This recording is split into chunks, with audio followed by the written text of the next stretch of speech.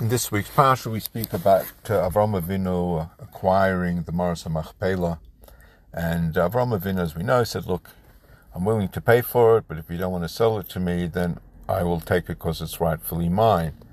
And why is it rightfully mine? As Rashi points out, because Hashem had promised it to him, and he quotes the pasuk, I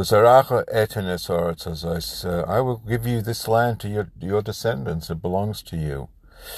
The Rebbe points out that the basis for this Rashi is from a Medrash in Bereishis Rabbah. Generally, I don't usually do a thought from a Rashi secher, but I thought this really drives home how every word in Rashi the Rebbe analyzes, but it's also not that challenging to comprehend. The Medrash does not bring the posuk that Rashi brings. The Medrash actually brings a posuk that Ulzaracha Nasati Saaretz Hazois, I have given this land to your children. In the past tense, Rashi uses a posuk that speaks in the future tense.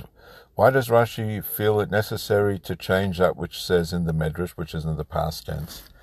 And the Rebbe explains that, of course, Rashi is Pshuta Shel Mikra to help us understand on the most basic level. Now, when this statement of fact or blessing from the Eibishter was that I've given this land to your children, this was prior to Avraham having any children. So, at face value, what does it mean then that Hashem had promised and said to Avraham Avinu, this is the land I gave to your children? He didn't have any children yet. So it would seem somewhat far-fetched then that this is the claim that he wanted to make when he was wanting to acquire the land. More than likely, he said that the Eibishter at that time promised that I will have children and they will inherit this land in the future tense. That makes a lot more sense that he would have said that. And that's why Rashi changed the pasuk that was said, unlike the Medrash, so it would be make more sense on the most basic of level. Have a wonderful day.